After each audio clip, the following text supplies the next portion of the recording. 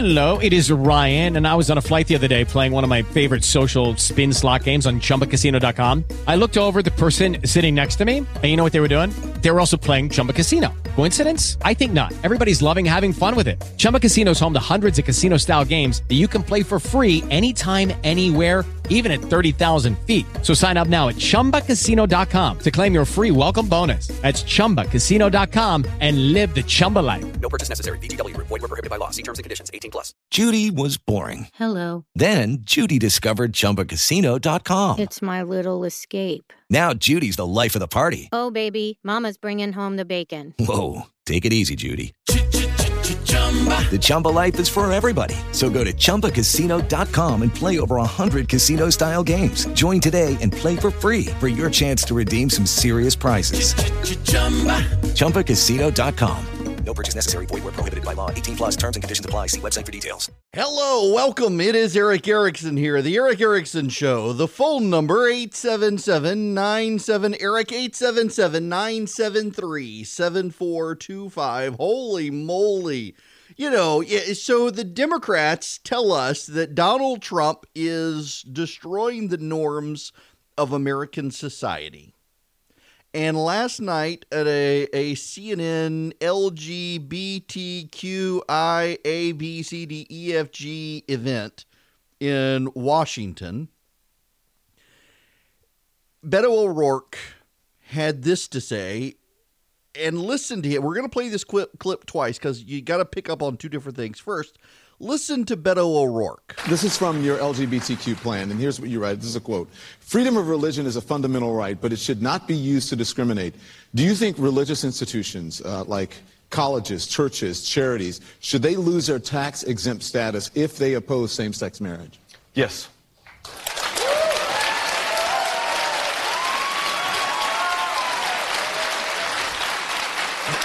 There can be no reward, no benefit, no tax break for anyone or any institution, any organization in America that denies the full human rights and the full civil rights of every single one of us. And so as president, we're going to make that a priority, and we are going to stop those who are infringing upon the human rights of our fellow Americans. The human rights of our fellow Americans. We're going to go after the churches now.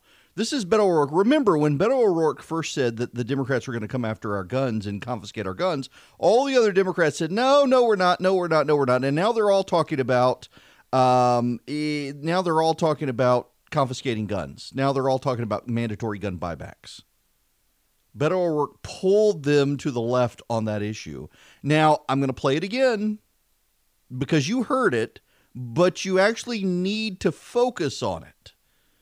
I'm going to play the Beto O'Rourke clip again, and I want you to listen to the crowd. This is a who's who from the Human Rights Campaign. If you ever see people driving around and they've got the blue square on the back of their car, it's a little sticker. It's a blue square or rectangle with two little yellow horizontal lines in it, equal signs. The two little yellow lines are the equal sign, yellow equal signs in a blue square. That's the Human Rights Campaign. It is a very militant gay rights group. Very, very aggressive. Likes to shut down conservatives, likes to target conservatives, believes in agitation on these issues, and is all about getting rid of churches in this country that support traditional biblical orthodoxy. Listen again to the crowd. This is a who's who of a gay rights elite. Listen. This is from your LGBTQ plan, and here's what you write. This is a quote. Freedom of religion is a fundamental right, but it should not be used to discriminate. Do you think religious institutions like colleges, churches, charities, should they lose their tax-exempt status if they oppose same-sex marriage? Yes.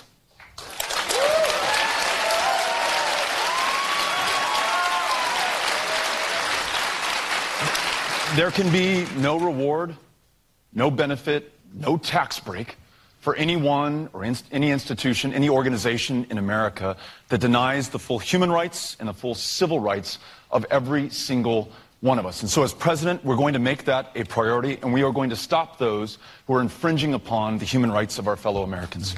So if you're at Covenant College up in North Georgia, you're toast. If you're at a Christian adoption agency you're toast. If you're at a Christian healthcare institution, you're toast. Yeah, I mean, they're going for gay rights. What about abortion? Now, we can get back to Elizabeth Warren and the absolute dripping with contempt from the crowd last night. Again, this is the Human Rights Campaign, and I can't emphasize this enough.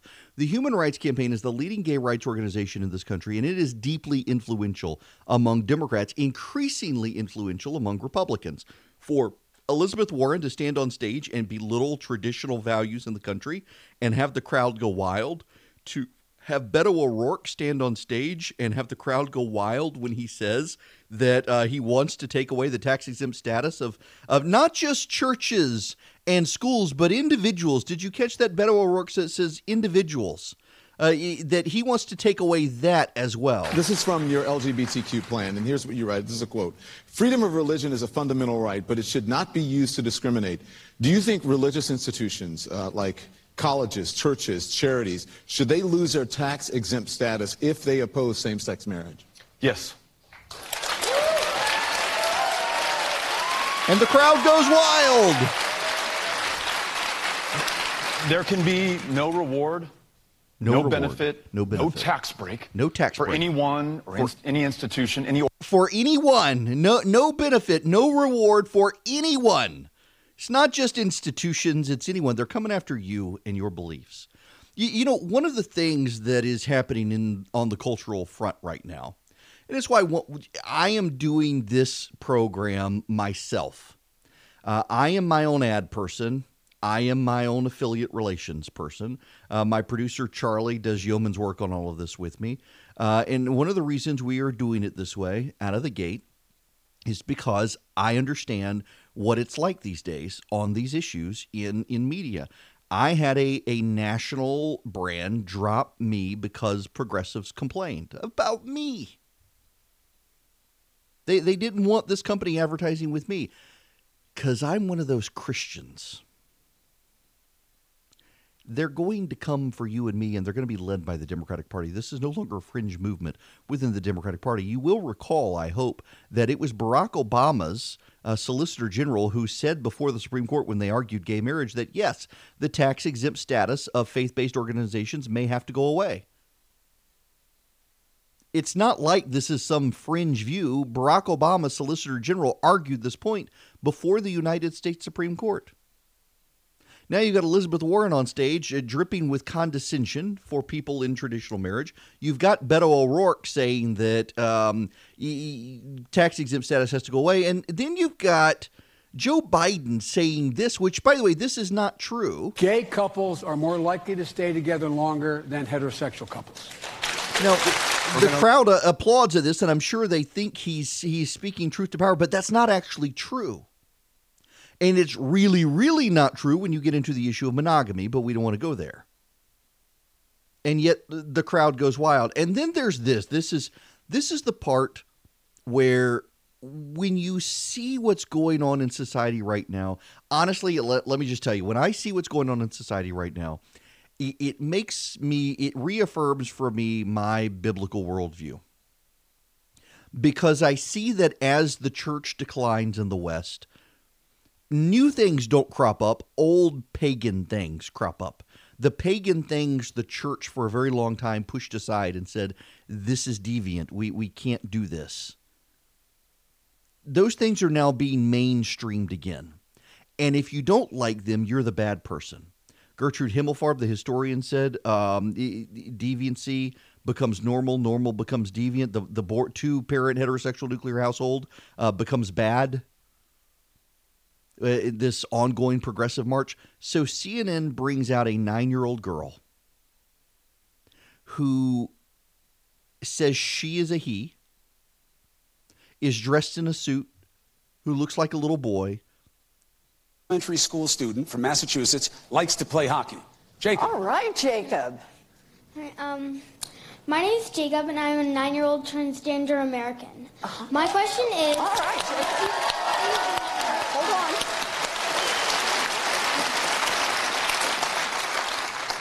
What will you do in your first week as president to make sure that kids like me feel safer in schools? And what do you think schools need to do better to make sure that I don't have to worry about anything but my homework? Oh, I like that question, Jacob. We're going to do this. And we don't even need to get into what she says, but did you know there's a movement abroad right now?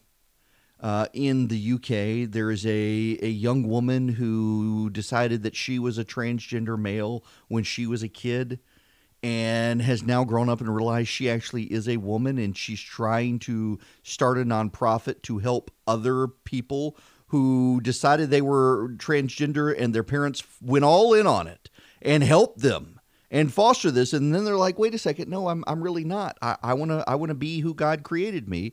And this woman is being harassed now. She's being harassed. They don't want her to be able to set up a nonprofit to help people like her, because to do so would be, to some degree, an admission that this isn't normal. It's certainly not biological.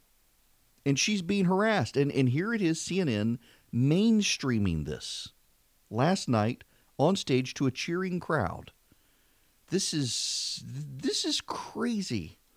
And again, this just reaffirms my worldview that God is real and he's got a plan, and we are all sinners. And when you shove him aside, old ideas crop back up, not new ideas.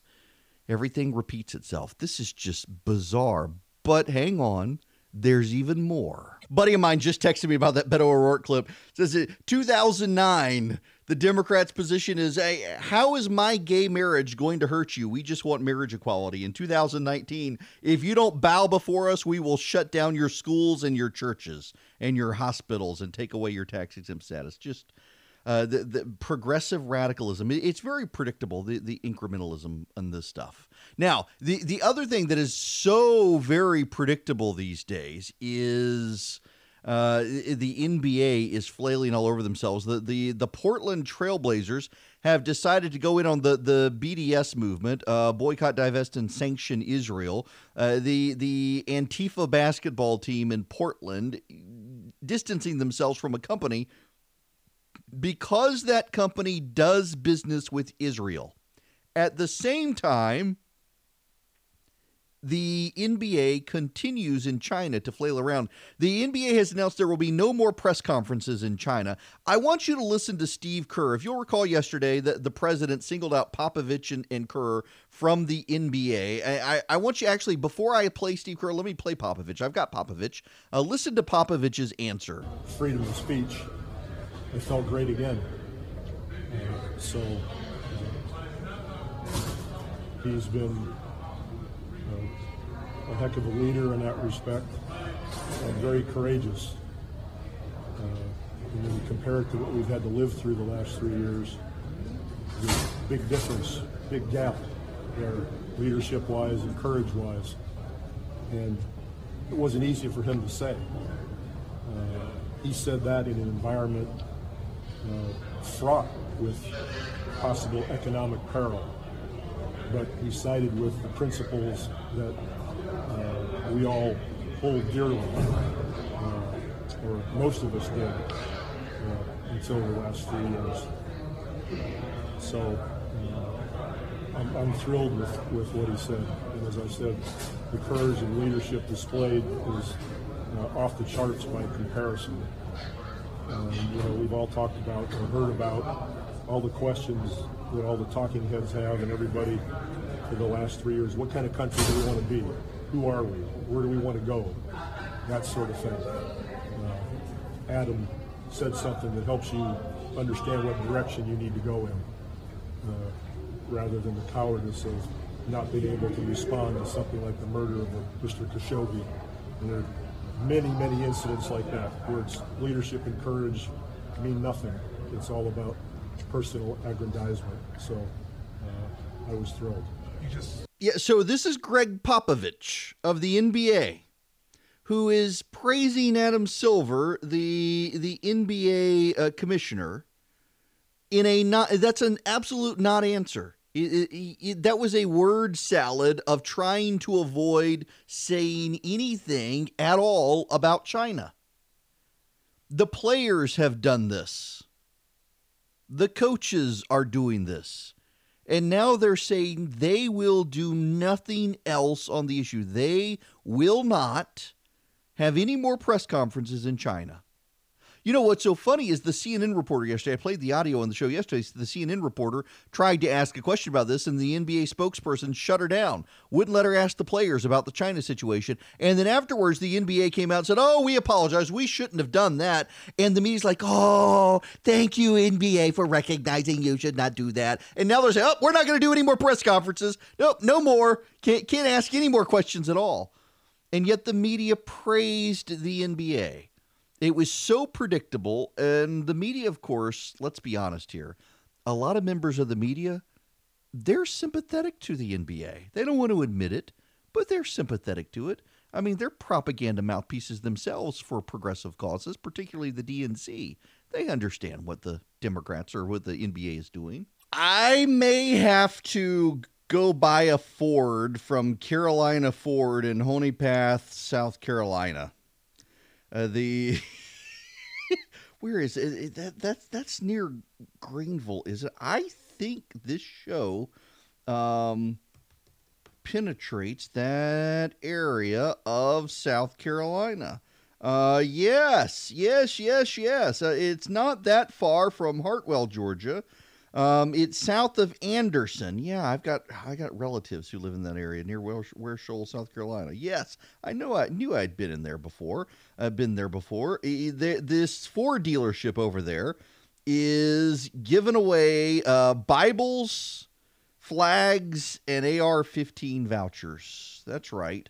You're going to be gifted a Bible, an American flag, and a $400 voucher for a Smith & Wesson AR-15.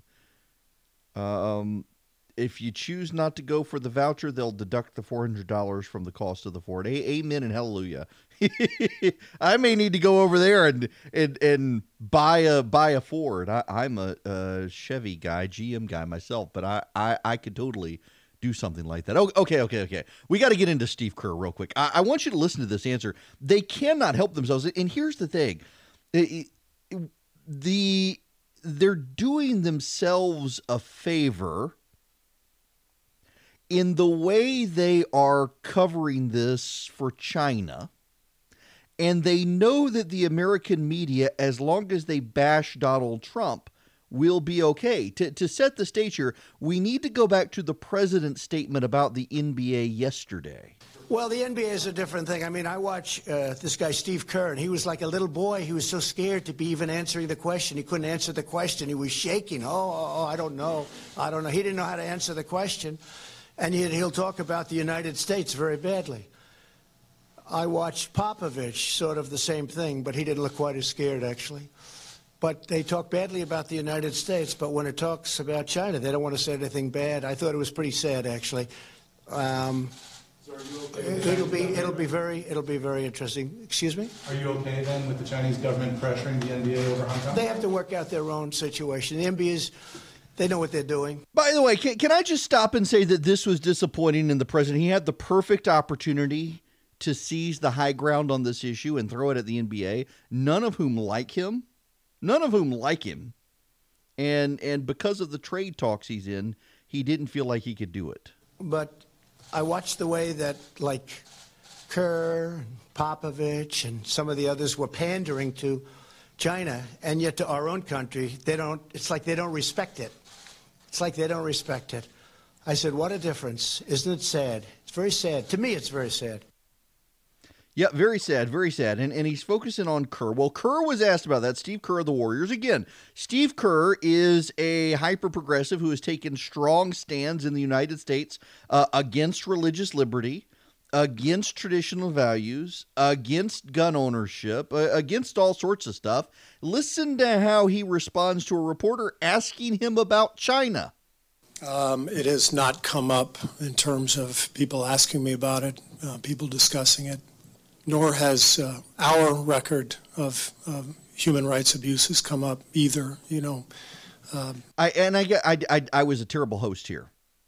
It was Steve Kerr was asked about have people in China asked you about Chinese human rights, as if anyone in China would be allowed to ask about it.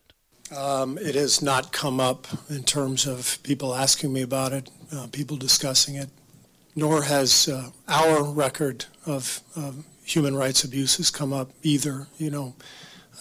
Things that our country needs to look at and resolve, that hasn't come up either. So none of us are perfect, and we all have different issues that we have to get to. And saying that is my right as an American. Doesn't mean that I hate my country. It means I want to address things, right? So he acknowledges he has a right in this country, but he plays willfully ignorant when it comes to China. People in China didn't ask me about, people owning AR-15s and mowing each other down in a mall. Wait. So now he's going to bash he's in China bashing the United States. I wasn't asked that question. So we can play this game all we want and go all over the map, and there's this issue and that issue, and that concentration camp and this concentration camp place, and there's more gray than black and white. Wait, there's more gray than black and white. For those of you who haven't been following, I don't know how you exist, but China, unlike this country, unlike the claims of AOC and others, China actually does operate concentration camps. In fact, you can see the concentration camps on satellite maps of China. You can. They call them detainment facilities. They are re-education camps where people are rounded up who have religious beliefs, and they are locked away in these places, giant prisons, where they are re-educated in the communist way. And until they are willing to reject their God and sign a statement rejecting their God, they're not allowed out. They may die there. The conditions are brutal there. It is all designed to pressure them. I don't know that Americans actually fathom this. During the Roman Empire, do you know where the word traitor comes from? The word traitor comes from the traditores.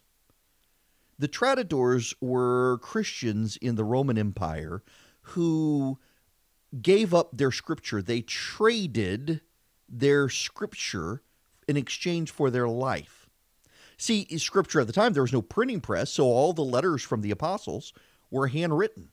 And people that had underground systems of rewriting the letters. That's why there are so many of them. We have only 10 copies of Julius Caesar's wars, his chronicles that Julius Caesar wrote. And the most recent copy we have of Julius Caesar is from about 1,000 years after Julius Caesar wrote it.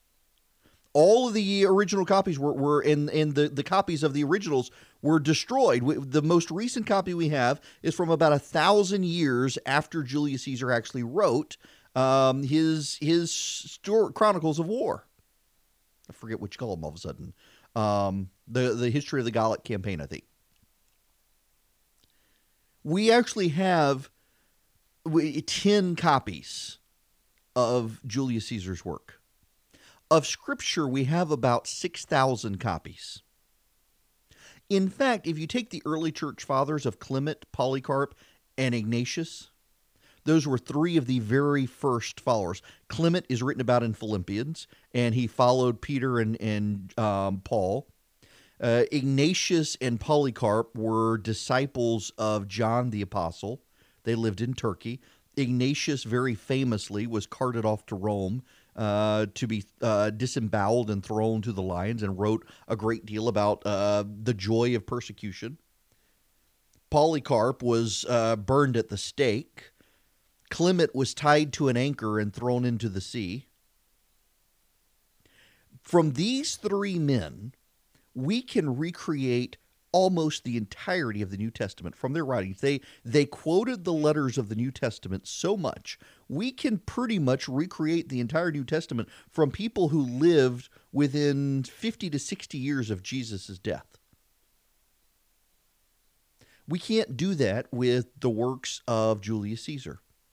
We can't do that with the works of some of the Suetonius. We can't do that with the works of Trajan. We can't do that with the works of Marcus Aurelius. We can do it because the local Christian communities did this massive writing campaign of transcribing the letters from the apostles and circulating them in an underground way among the Christians in early Rome. And so what would happen is the Romans would come to local communities. Someone would be outed as a Christian. They would go to them and essentially say, hand over your scripture, trade your scripture, trade your scripture, and we will let you live. You make a sacrifice to the emperor, we'll let you live. And people would do that. They would hand over the scripture to be burned, and then they would make a sacrifice to the emperor. They were called the traditores, and we get the word traitor from them.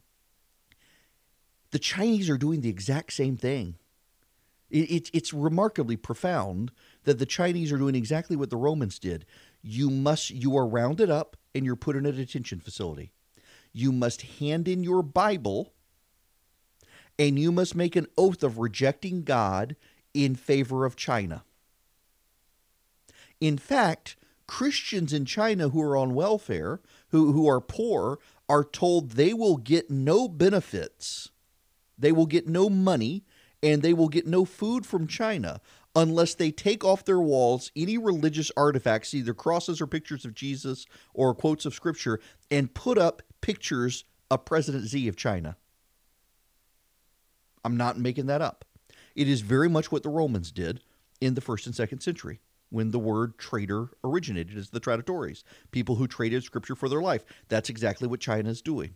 And you can see these facilities on satellites. It is well known. It is well documented. There are Chinese dissidents around the world who have documented this, who have sneaked into these places as guards and come out. There are guards who worked in these places and were converted by the Christians in these places. But it's not just the Christians either. It's the Muslim Uyghurs from far western China. It is the Tibetan Buddhists as well who are in these places. And all of them are told to give up their sacred artifacts and Scripture and pledge an oath to China, rejecting all forms of religion. These places exist. In Hong Kong right now, you can see live streams of the police tear gassing protesters. The Chinese made an agreement with Great Britain when Britain handed over Hong Kong in the 1990s that China would allow Hong Kong to be autonomous until I think 2030, 2028, 2030, somewhere in there. And China has had enough. And the reason they've had enough is because so many people from China go to Hong Kong and come back and are amazed at the freedom and access in Hong Kong. You can get the internet there. It's outside the Great Firewall of China. So you go to China from Hong Kong and suddenly you can learn about the Tiananmen Massacre. Then you can't in China. You can realize the Chinese have been lying. Well, China doesn't like that, and they want to now get rid of that a decade sooner. This is something you can read about in American newspapers. This is something you can talk to people in Hong Kong about. This is something you can see with your own eyes. And yet here are Steve Kerr and Greg Popovich and Andrew Silver and the like, all denying that this happens, all denying what they see with their own eyes, what they hear with their own ears, because they don't want to offend the Chinese. They want the Chinese money. And it's not just them. It is Apple. It is Marriott. It is Nike. It is United Airlines. It is American Airlines. It is just American company after American company. And what's so amazing is there are a lot of progressives who say, what's wrong with this? There actually are a lot of progressives out there who are okay with China. They're okay with the authoritarian Chinese state. Wokeness is just another form of authoritarianism. Again, do we need to play the Beto O'Rourke clip? I think I played it 4 times already. Beto O'Rourke wants to use the United States government to punish individuals and churches and schools and charities that are not down with the progressive gay rights agenda. How is that much different from China, other than the Chinese don't allow homosexuality? That's a crime in China still. But using the tools of the state to coerce and punish those who don't go along with the state. And yet, the people who are lamenting China right now, they're okay with Beto O'Rourke doing that. You hear him cheering in the crowd. Listen to Cory Booker talk about Catholic schools. I attended an all-girls Catholic high school in Bergen County, New Jersey, where during my years there, proposals for an LGBTQ+ club or gay-straight alliance were routinely rejected, despite the school's messaging of acceptance and love.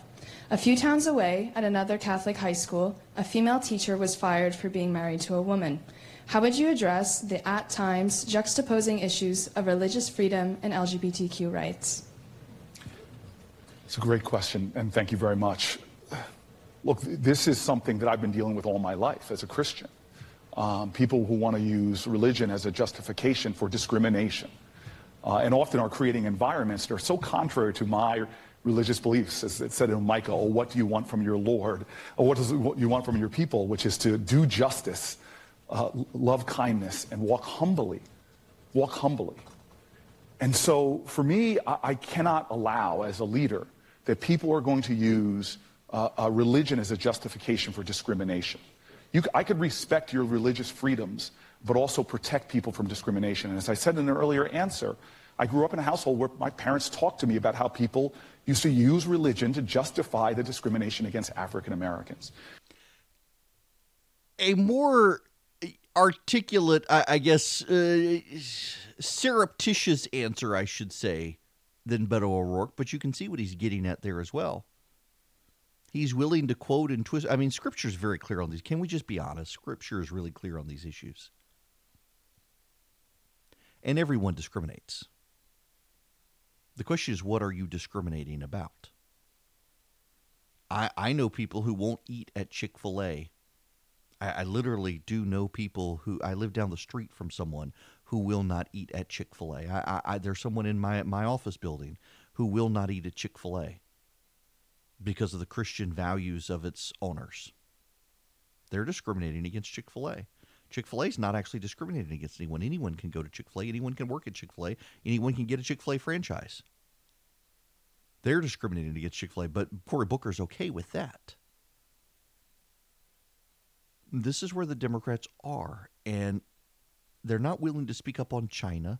These NBA players and these NBA all-stars and these NBA coaches, they're willing to speak out on America in the same way the Democrats are willing to come after your churches. They're willing to come after your schools. They're willing to come after your charities. They're willing to come after you if you're not down with the progressive agenda. They're not really that different from the Chinese in that respect. You know, I do take phone calls on this program, 877-97-ERIC. That translates to 877-973-7425. The University of Georgia and Georgia State University are two of the top national value rankings for law schools. UGA Law is actually number one, second year in a row, based on cost, student debt, employment, and bar passage outcomes. Not a bad thing. It's the national rankings. I guess U.S. News and World Report's rankings. The Georgia State University's College of Law is number 7. I went to Mercer University's. It used to be the Walter F. George School of Law, and then during the whole movement to get rid of Confederate monuments and stuff, they stopped using Walter F. George name, and they denied that it was because of that, and everybody knows it really was. Now it's just the Mercer University School of Law. It's the Walter F. George School of Law. He was a famous senator, but the wackadoo leftists now who run rampant around that college, in addition to impacting the bar passage rates and the education, now fully into political correctness. And I'm still paying on law school. I don't even practice law anymore, and I am still paying for law school.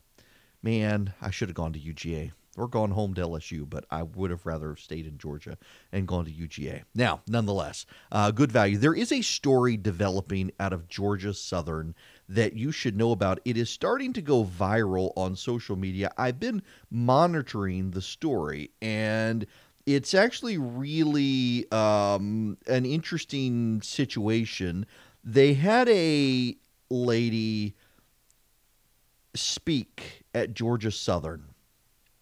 Her name is Janine Capo-Cruce. She's Latina. And she used her appearance to address white privilege. I come here because I was invited, and I talk about white privilege because it's a real thing that you are actually benefiting from right now, and even asking the question. The newspaper quoted Cruce in response to someone critical of her remarks on the subject. Well, some of the students, to protest her, burned her book on campus. Burned her book. And now there is an effort afoot to shame the students who participated. And of course, she says she should be happy they bought the book. But nope, she's not. She's outraged that they're literally burning my novel. This is where we are, America. I'm sorry, but this is a woman who they showed up in a typically progressive fashion, insulted the kids who go to Georgia Southern. The Georgia Southern students got mad. They burned her book. At least they bought it. It's not like they took copies out of the library. They went and bought her book and then burned her book. I don't understand what the problem is. I mean, it's ridiculous that students are burning the book, but it's ridiculous the university forced these students to sit through a woman who wanted to stand there and insult them to their face on how privileged they are. She's written a book and a collection of essays on how feeling like an accidental American and the tectonic edges of identity in a society centered on whiteness. Sounds like she's the one with a chip on her shoulder. I mean, she's the daughter of Cuban refugees. She was raised in Miami, and she has some animosity towards a culture that she believes is too white. You know, most Cuban refugee families I know, and I know a lot of them, love this country and are conservative and would disagree with her. And yet she went to Georgia Southern and wanted to insult the students to their faces. The university wanted it to happen, and the students got mad and protested. Now, you know, if students were to protest a conservative, everyone would be cheering them on. But they're protesting a progressive who wanted to lecture them on white privilege, and so suddenly there's a scandal and there's outrage. I don't understand why. I really don't. I think it's dumb to burn books, but I don't understand why. I thought students were supposed to protest. I thought protest was a good thing, freedom of speech and all that, but not when it's against a progressive. When we come back, I want to actually talk about a Georgia issue, and it's spreading over into North Carolina, Tennessee, Alabama as well. The decriminalization of marijuana in Georgia. The movement continues to grow. Just a quick time out to thank one of my favorite sponsors, and this week's sponsor, it's Quip. They make my electric toothbrush. I kid you not, I have used this toothbrush for several years now. I actually bought it. It's, you know, a lot of times a sponsor to these podcasts, they send you their product and you get to use it. Quip, I'm an actual customer, have been a customer well before they sponsored the podcast. I love it because I've tried the really expensive, you know, you can get a $99 or more expensive fancy electric battery-powered toothbrush, and they're terribly made, and they're not any better than the Quip. The Quip is only $25, and it cleans your teeth. Not only that, it pulses every 30 seconds, so you know when to change the position in your mouth. You get a new brush head every 3 months, so you know, and the brush heads are reasonably priced. It is a wonderful, wonderful invention, and they deliver the toothbrush head every 3 months on a schedule. So you keep your teeth clean. You keep your toothbrush looking new. It's great. It's only $25. You'll get your first brush head refill pack for free by going to getquip.com/Erickson. It's a very simple way to support the show and a very simple way to get a great, great, great toothbrush. Listen, you don't need all sorts of connected apps and Wi-Fi enabled toothbrushes. You just need a good battery-powered great toothbrush, and that's what you get with Quip. Go to getquip.com/Erickson. You'll get your first refill for free. Go right now, getquip.com/Erickson. Get, the word get, getquip.com/Erickson. Hello and welcome. It is Eric Erickson here, the Eric Erickson Show. You can call in if you want to be a part of the program. 877-97-ERIC, 877-973-7425. Oh, TGIF. And the weather outside is delightful. Did you know I saw a weather forecast in Houston, Texas today? Not Houston, but Houston, Texas. It's 80 degrees at 8 a.m. It was 80 degrees at 8 a.m. And by noon, it's going to be 60. That's impressive. Here, man, across the state, it is beautiful. In Macon right now, my goodness, the weather forecast is just absolutely stunning. We've got blue skies, and where are we right now? 66 degrees at my house in Macon, with a high of 83. Tomorrow, it's going to be 85 and sunny. It'll be perfect for my kids' soccer game. Carrollton is 64 right now. I'm actually doing this. Atlanta is 66. Adairsville is 67. Holy moly. It's just, they're only down in far south Georgia right now. Those of you listening in Valdosta right now, it is above 70 degrees. Wow. it's nice that fall is finally here, is it not? Okay, we need to move into some news. I'll get to impeachment here in a little bit. There really isn't major turn of events. There's some stuff out there worth getting to, but oh wait, hang on a second. Oh, whoa, hang on. Oh, this is actually this just happened.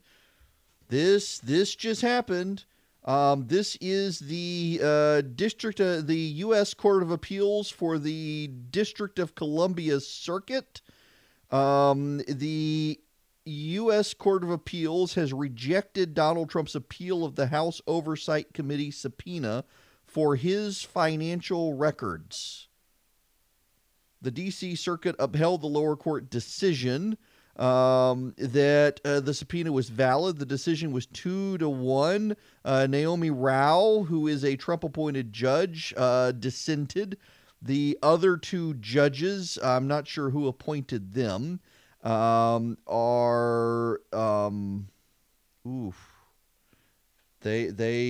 this is actually a big blow for the president, and it's happening right now. He will have to, unless the Supreme Court intervenes, he will have to hand over his financial records to the House of Representatives. Judge Tatel was appointed by Bill Clinton. He is 77 years old. Now, he is the lead judge on this. Ouch. Yeah, this is kind of a big deal for the president. This comes as people are beginning also to question who is paying Rudy Giuliani right now, who continues to just get the president in trouble. In fact, the president is beginning to distance himself, it would seem, from Rudy Giuliani. This isn't even what I wanted to talk about out of the gate, but this is big breaking news happening right now. And that's what you rely on me for. The president of the United States, well... The whistleblower of the Democrats, sir. Are you concerned the whistleblower of the Democrats? It was reported. Are you concerned that Rudy Giuliani could be indicted in all of this? Well, I hope not. Again, I don't know how he knows these people. What? They're his clients. Okay, well, then they're clients. I mean, he's got a lot of clients. So I just don't know. I haven't spoken to Rudy about it. I don't know. I will say this, from what I heard, I just heard about this. They said, we have nothing to do with it. We have nothing to do with it. I don't know those gentlemen. Now, it's possible I have a picture with them because I have a picture with everybody. I have a picture with everybody here. In fairness, he had dinner with them at the White House at Rudy Giuliani's request. But somebody said there may be a picture or something where at a fundraiser or somewhere. But I have pictures with everybody. I don't know if there's anybody I don't have pictures with. I don't know them. I don't know about them. I don't know what they do. But I don't know. Maybe they were clients of Rudy. You'd have to ask Rudy. I just don't know. A lot of people in the White House took this as the president beginning to distance himself from Rudy Giuliani. And I think that's a fair read. Rudy Giuliani has brought scandal not just to the president, but to other Republicans. These Ukrainian men who were arrested with one-way tickets to Vienna, Austria. By the way, Rudy Giuliani himself was flying to Vienna and wound up not going, apparently. These gentlemen were arrested at the airport trying to leave the country, knowing they were expected in Washington, D.C. yesterday to testify before the House of Representatives. They were attempting to flee the country on Wednesday night so that they would not have to show up at the House of Representatives to answer testimony from Democrats. You know, this is continuing to spiral, and every time it spirals and there is damage done to the president, it's because of Rudy Giuliani. Every single thing that Rudy has done thus far has harmed the president. I mean, everything Rudy Giuliani has done has harmed the president at this time. And the president sounds like he's finally getting a clue on this and walking away from him, which is a good thing. Now, we'll get back to this. I want to spend a few minutes. There's a story in the Atlanta Journal, and this is really impacting North Carolina. The Republicans control the legislature, but you got a progressive Democrat for governor, and you've got increasingly progressive enclaves, the Raleigh-Durham area, you've got the Asheville area and the like, and they're increasingly there and here in Georgia, and now even in places like Charleston, South Carolina, they are considering decriminalizing marijuana. The movement is really growing in certain enclaves around Atlanta. In particular, you've got Clarkston.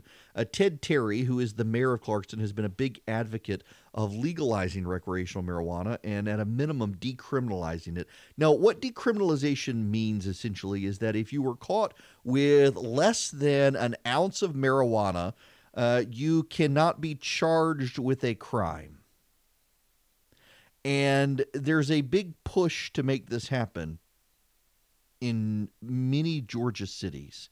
And at the same time, we're increasingly mindful that much of the spin on marijuana over the last 30 and 40 years from NORML and other pro-pot advocacy groups, it doesn't necessarily hold up, because just as tobacco growers over time grew tobacco that was increasingly addictive, the same holds true for marijuana, where the strains of marijuana are increasingly potent and increasingly likely to lead to addiction. And in some cases, breeders want an addictive response to marijuana, and there really isn't a ton of data out there because it's been illegal. It hasn't been so terribly studied. We're seeing more and more people show signs of addiction. We're also seeing more and more people having reactions to high-potency marijuana. But that's not stopping people in Georgia from trying to advocate for this. 11% of the state population, according to the AJC, now live in a place where, in most cases, they won't be jailed if found with less than an ounce of pot. Marijuana decriminalization laws eliminate or reduce legal penalties for possession. Under current state law, punishment can be a year and a $1,000 fine.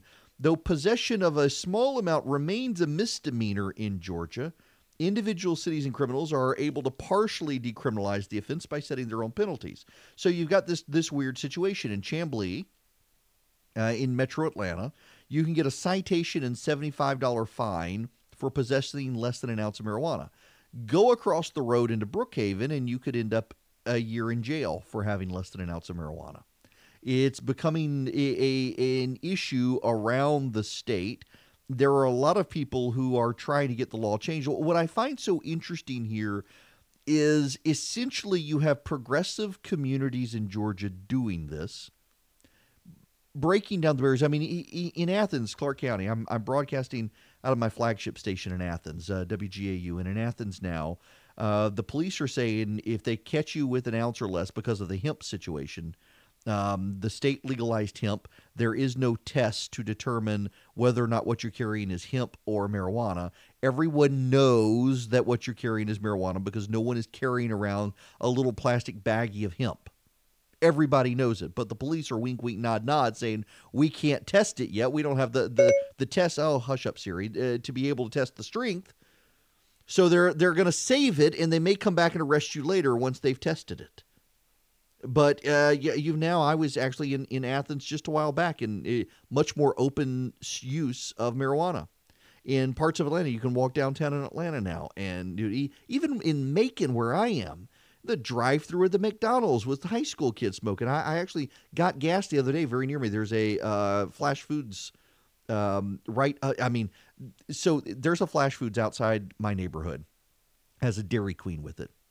And in the afternoons, if you go to the Dairy Queen and you're in the drive-thru, you will see the young male employees at the Dairy Queen standing out back smoking weed.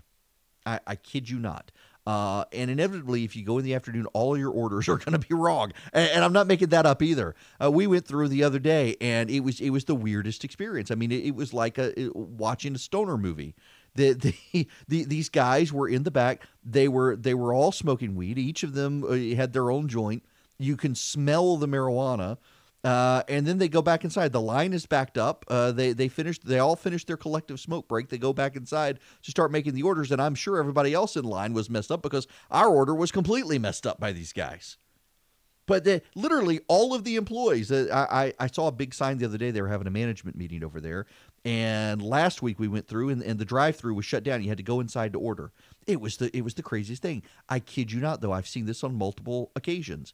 And same with the McDonald's employees down the street from us were at that Flash Foods hanging out. They're all smoking weed together, just openly. And in Macon, we haven't decriminalized. In Macon, we haven't lowered the penalties. But it's become that flagrant in society. And one of the things that always frustrates me in society is the argument that, well, everybody's doing it, so let's just make it legal.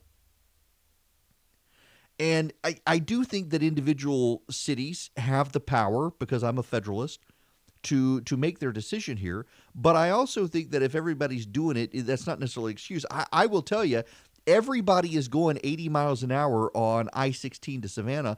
I think the DOT should increase the speed limit on I-16. Have you ever driven down I-16, just as an aside? Have y'all ever driven down I-16 to Savannah? Because that is an interstate that could be Georgia's Autobahn. They should just get rid of the speed limit.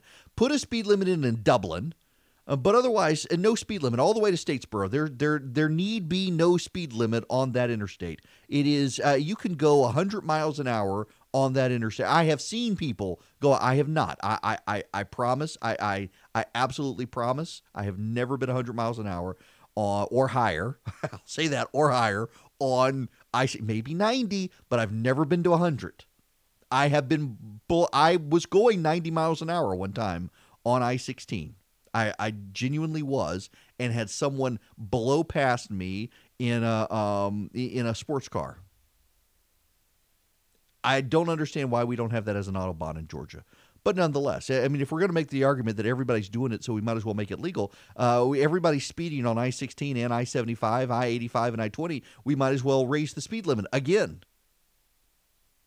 But on this issue, I see where progressive communities are beginning to do this, and they're trying to cause a problem for the state where the state must get involved and advance recreational marijuana. And there is a reason. There is a reason, and you need to know it is a very specific political reason. Polling suggests, reality does not. You do need to understand reality doesn't, because they're all too baked to show up and vote. But polling suggests younger voters will get up and go to the polls and vote for candidates who support legalization of recreational marijuana. So by manufacturing this crisis of having every progressive enclave in Georgia decriminalize it, escalating the spread of it to everybody's doing it, to we need the legislature to now step in because we got all these potheads who they're going to go to jail if you don't do something, so you need to change the law and legalize recreational marijuana. They're trying to manufacture this to get the legislature to act. And what they're hoping is that young voters will show up at the polls and vote.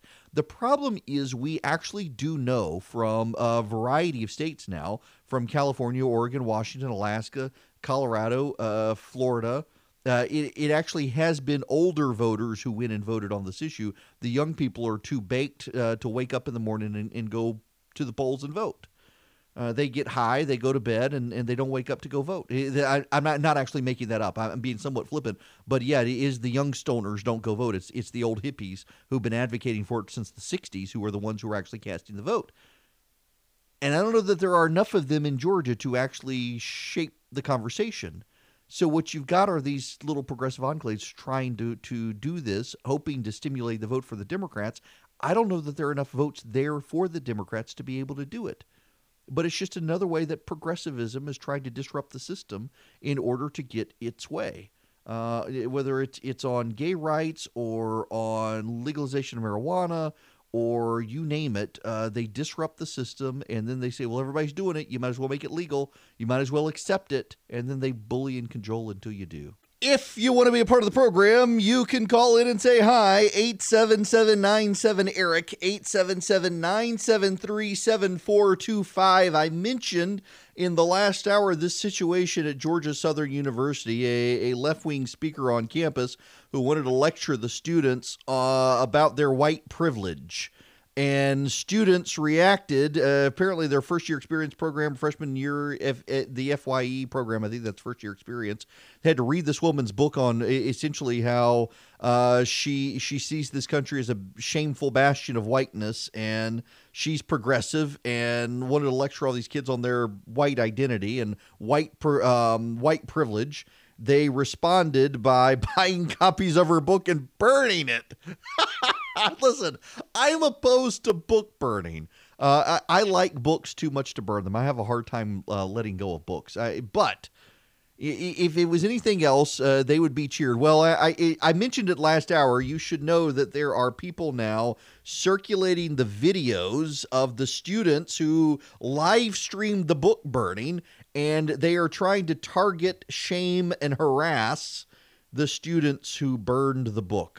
They will not let it go, of course. These kids may ruin their careers long term because the left is out to shame them and ruin them. Pitiful. So much grace. So much grace. Now, we need to turn our sights to the president and his rally last night. I have a lot of audio I want to wade through on the president's rally. I want to begin with this. I think your very weak mayor made a mistake when he took them on. As you know, for many years, leaders in Washington brought large numbers of refugees to your state from Somalia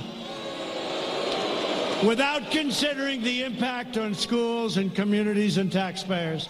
I promise you that as president, I would give local communities a greater say in refugee policy and put in place enhanced vetting and responsible immigration controls. And I've done that.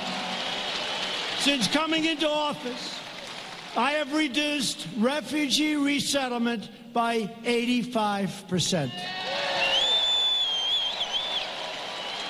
And as you know, maybe especially in Minnesota, I kept another promise. I issued an executive action making clear that no refugees will be resettled in any city or any state without the express written consent of that city or that state. So speak to your mayor.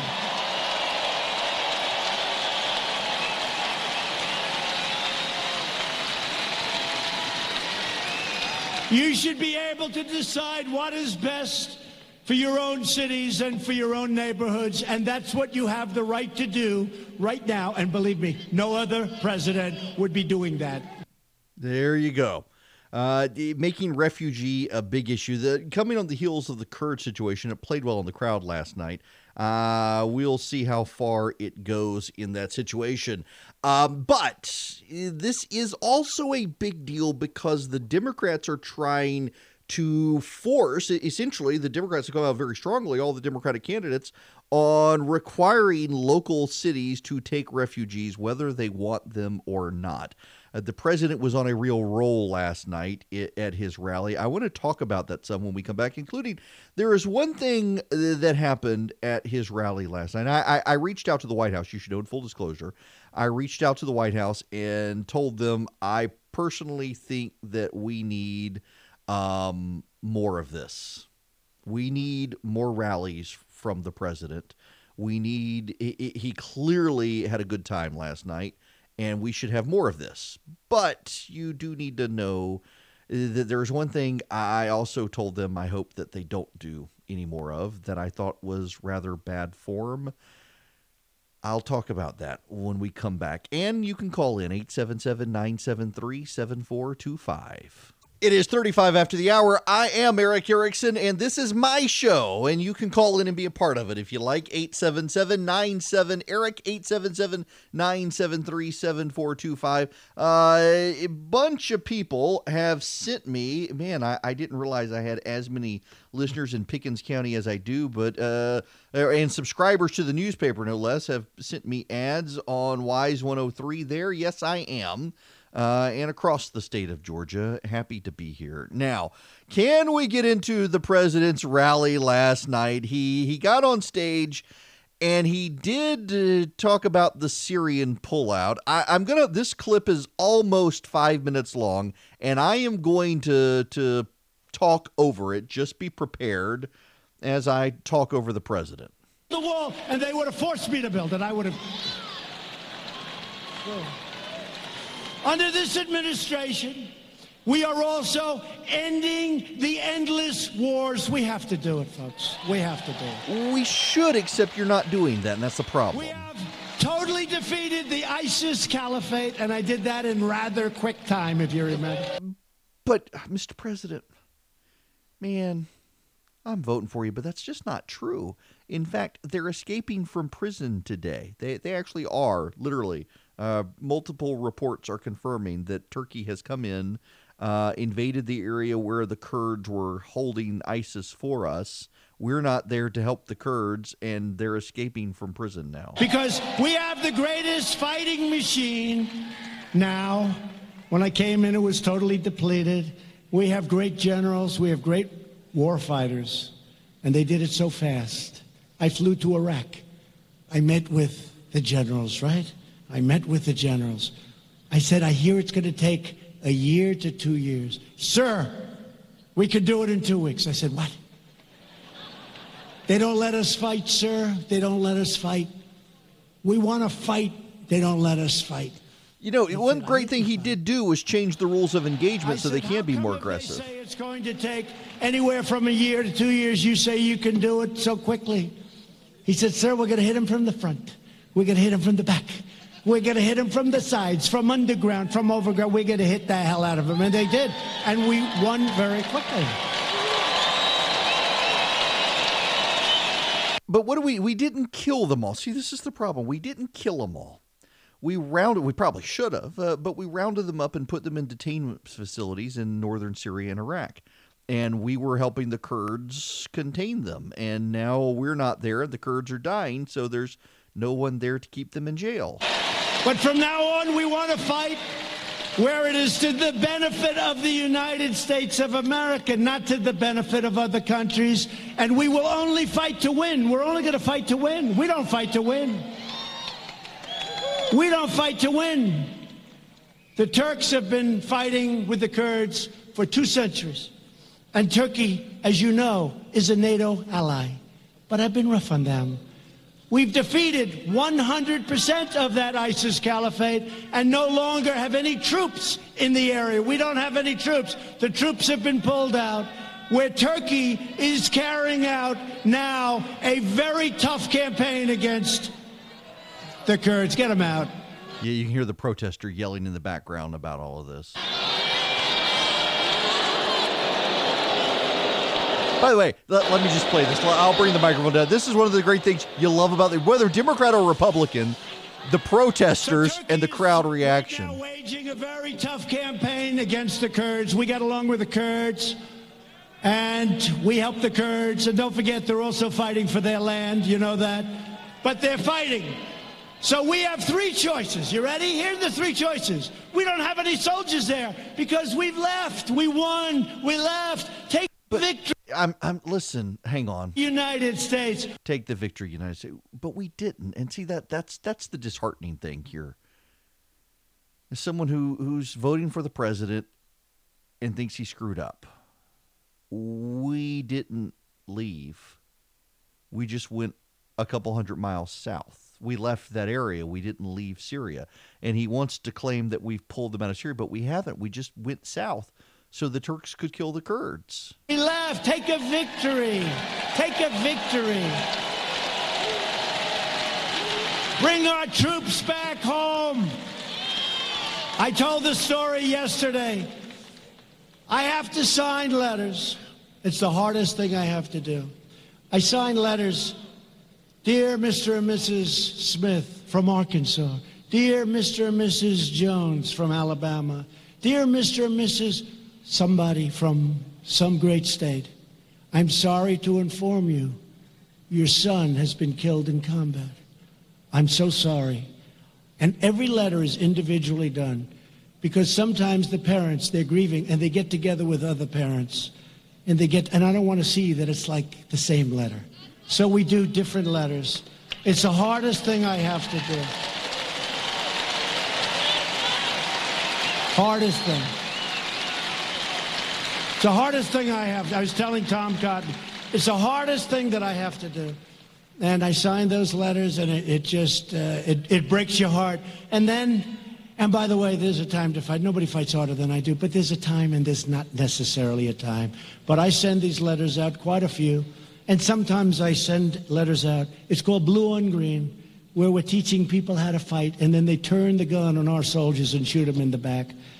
And that's the hardest thing for a parent. I have all of them. I know every one. That's the hardest thing for a parent when they get notification because they learn how their child has died. When the so-called people that we're teaching how to fight turn the gun on them and shoot. We've had a lot of that, a lot of it in Afghanistan, more than we've ever had proportionately before. It's a horrible, horrible thing. But we have it with the Kurds. And sometimes I go out to a place, Dover Air Force Base. It's a very tough experience. Mike Pence goes, I go. Okay, listen, I think the president got this wrong. And I don't think he's helping himself in being dishonest about it to the crowd. And I think that most of the people there probably get it. The Kurds that we were allied with in northern Syria, who are now, as I'm talking to you, dying because the Turks have invaded and are hunting them down and killing them, they weren't nice people. They weren't. Many groups classify them as a terror organization. Our State Department has done so in the past. They're not nice people. But they were our allies on the ground. And they were protecting Christians in northern Syria from extermination. They were killing ISIS.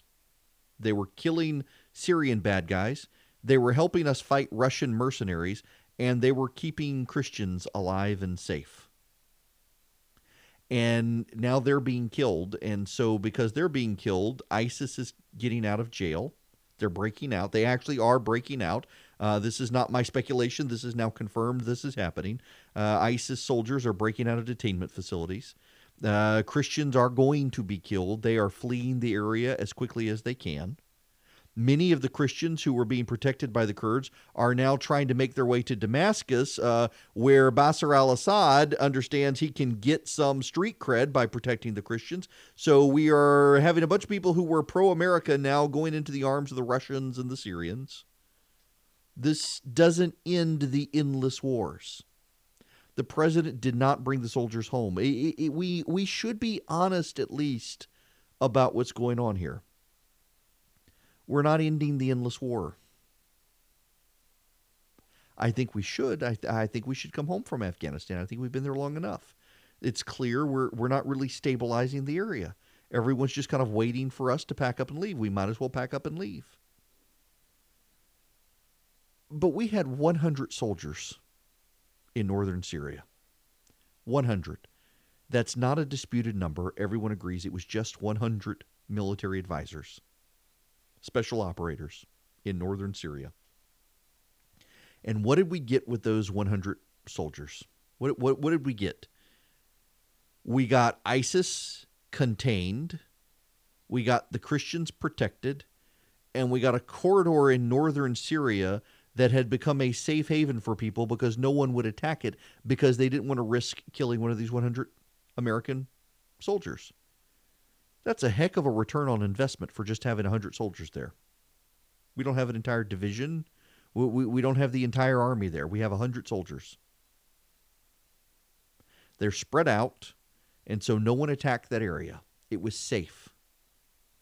Now those soldiers are gone, and the Kurds who were allied with us there are dying. The Turks have come in.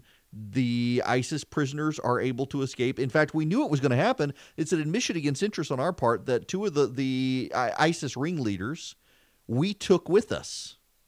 They were British expats who went and helped ISIS organize its military. We've taken them with us. The rest of the ISIS soldiers are there.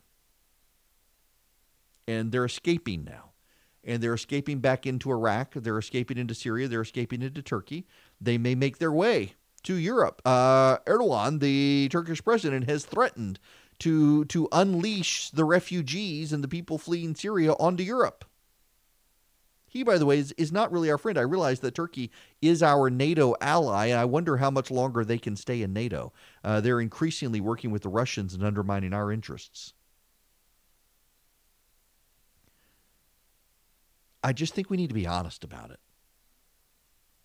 I think many of us who are voting for the president in 2020 are voting for the president because we look at him and there are lots of things we don't care for, but we look at the Democrats and there are lots of things we worry about greatly, like this. This is from your LGBTQ plan, and here's what you write. This is a quote. Freedom of religion is a fundamental right, but it should not be used to discriminate. Do you think religious institutions like colleges, churches, charities, should they lose their tax-exempt status if they oppose same-sex marriage? Yes.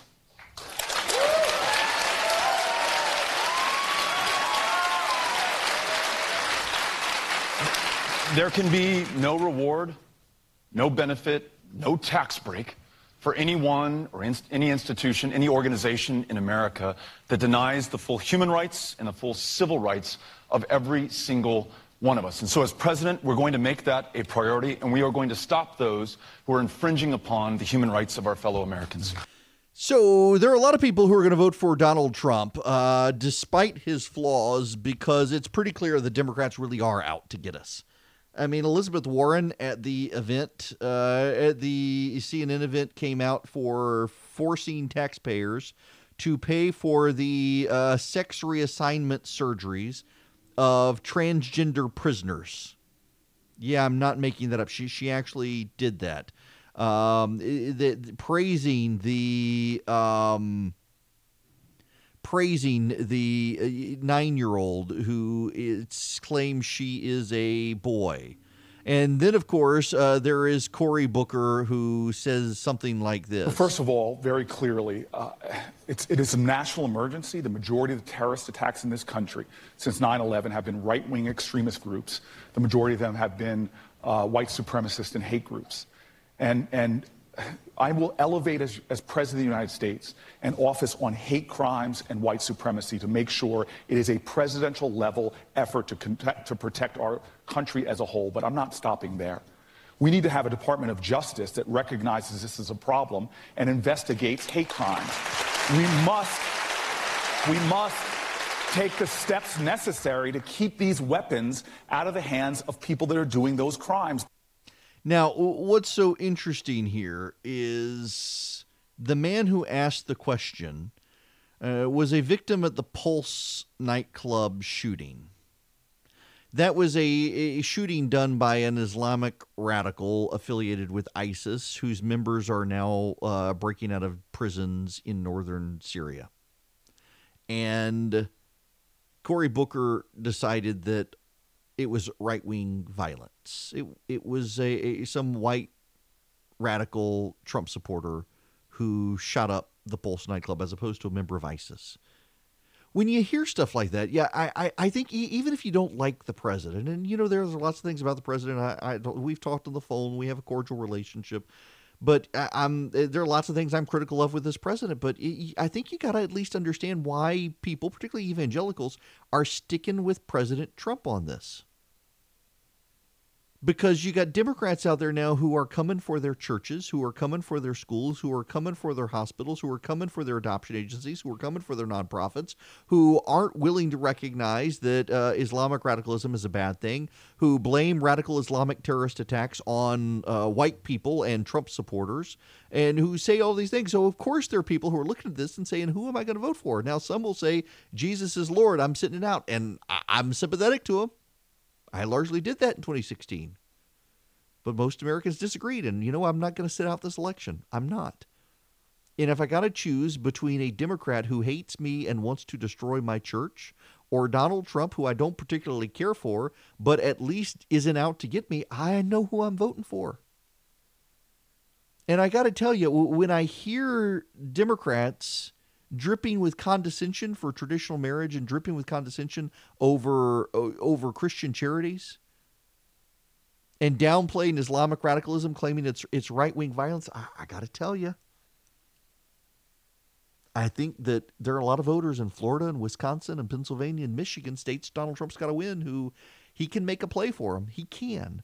There is one troubling data point on that front, though, and we should review the latest data points when it comes to this presidential election, because there's one number that has been consistent, and it's consistent across polls. So we do need to talk about one polling data point that continues to crop up in a lot of the polls. It has been super consistent in the Marist poll, and the Marist poll has been asking this since January.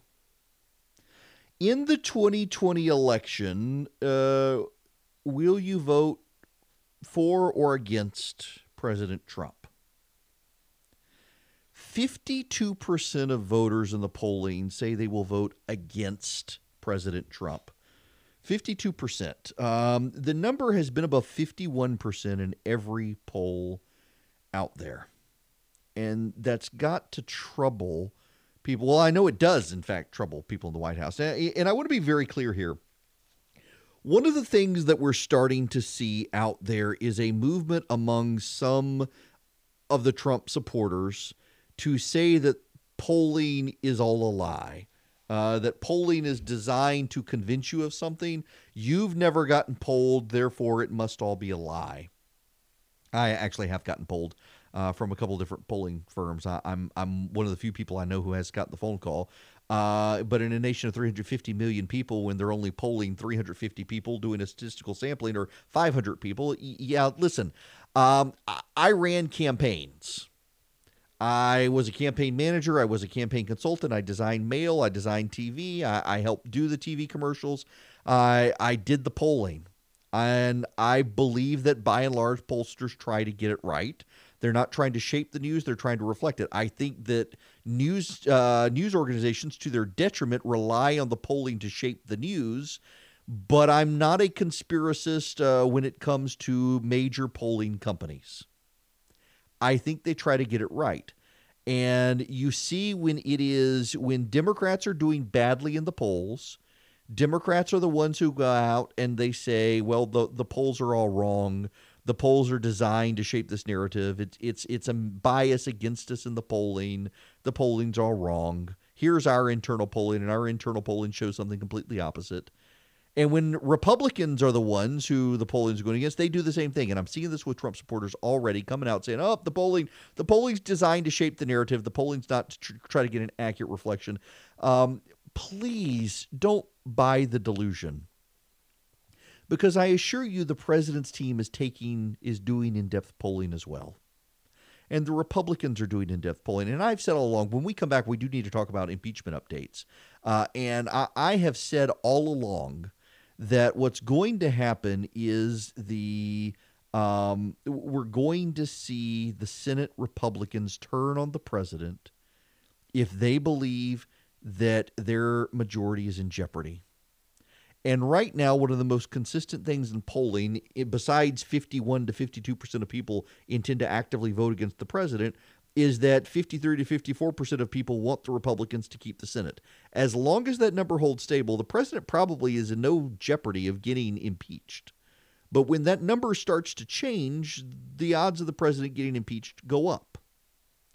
But please don't buy the mythology. And I can hear you. I can hear you right now listening to this and screaming at the radio.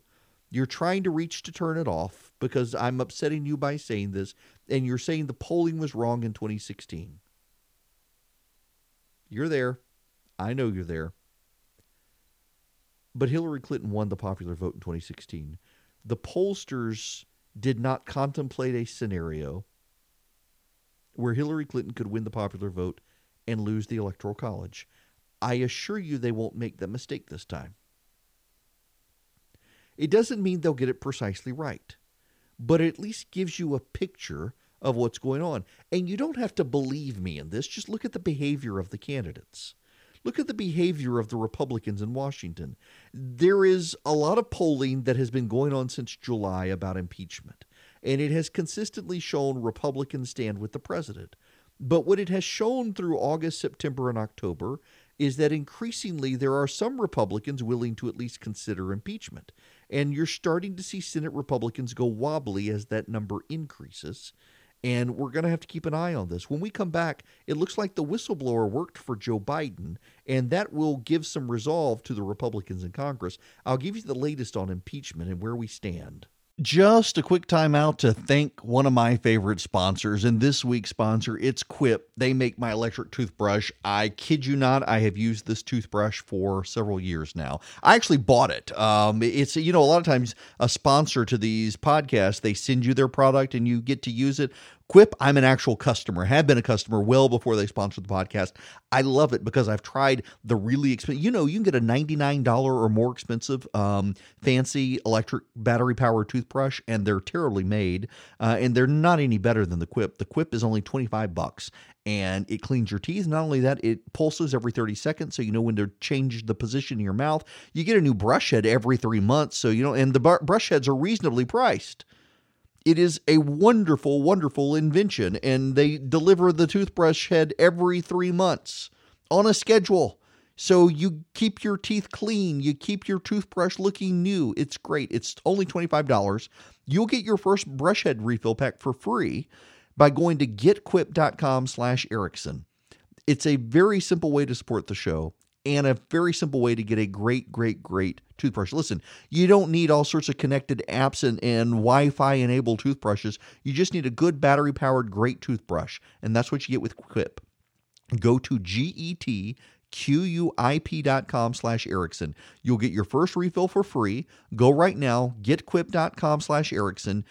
Get the word get, getquip.com/Erickson. Hello, welcome. It's Eric Erickson here, the Eric Erickson Show. The phone number 877-97-ERIC, 877-973-7425.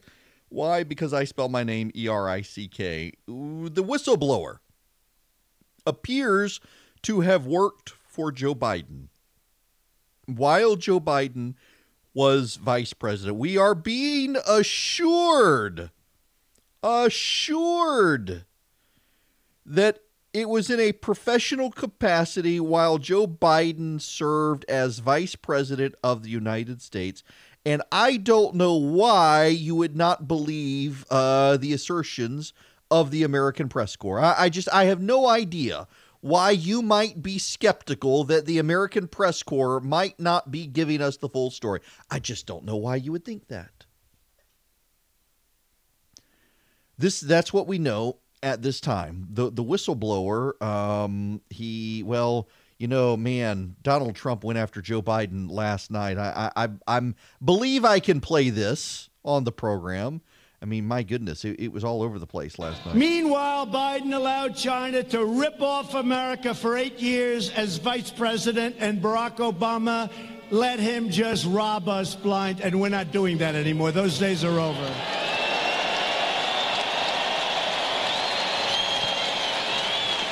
The Bidens got rich, and that is substantiated, while America got robbed. That's what happened. Sleepy Joe and his friends sold out America. They didn't have tough negotiations. I look at these trade deals and I say, who the hell could have done this? If you had no business instinct, no business ability, if you had nothing, if you're dumb as hell, you wouldn't make these deals. They're so bad. I say, who made these deals? Who made these deals? But we're ripping them all up and redoing them, and they're going to be very good. Wait till you see what happens. There you go. Yeah, that was he also said Biden was a good vice president because he kept kissing Barack Obama's backside. He was rather blunt. I do have to say, just as an aside, I got to play the Peter Strzok clip from the rally last night, but I got to say, I never really had a huge problem with the Republicans at Trump rallies chanting "lock her up," referring to Hillary Clinton, because who doesn't want to lock up Hillary Clinton? I mean, even Bill, I think, wouldn't have a problem with it. I tease. I never really had a problem with it. Hillary Clinton, I think, did get away with server stuff she shouldn't have gotten away with.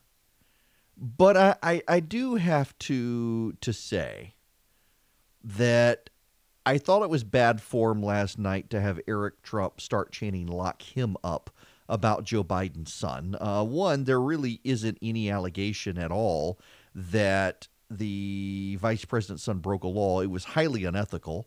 And I do think that there are a lot of questions that need to be asked about Joe Biden's son profiting when Joe Biden had certain business. I absolutely think there needs to be a question on that. And the media is covering for them. But it seems it's a very bad form to me, I think, to have the son of the sitting president chanting "lock him up" about the son of a political rival, particularly when that political rival leads a party that also wants to lock up the president's son for the exact same things that he's accusing Hunter Biden of. It comes across as very third world. This is not Mugabe's America. It's not Hugo Chavez's America. I just don't think we need to do that. That being said, though, the president going after Joe Biden was rather funny. And also the Peter Strzok comment, the Lisa Page stuff. Listen to this. The president clearly having a good time last night at the rally. That doesn't know how to write the truth, published a story, and in this case, they might have gotten it pretty correct.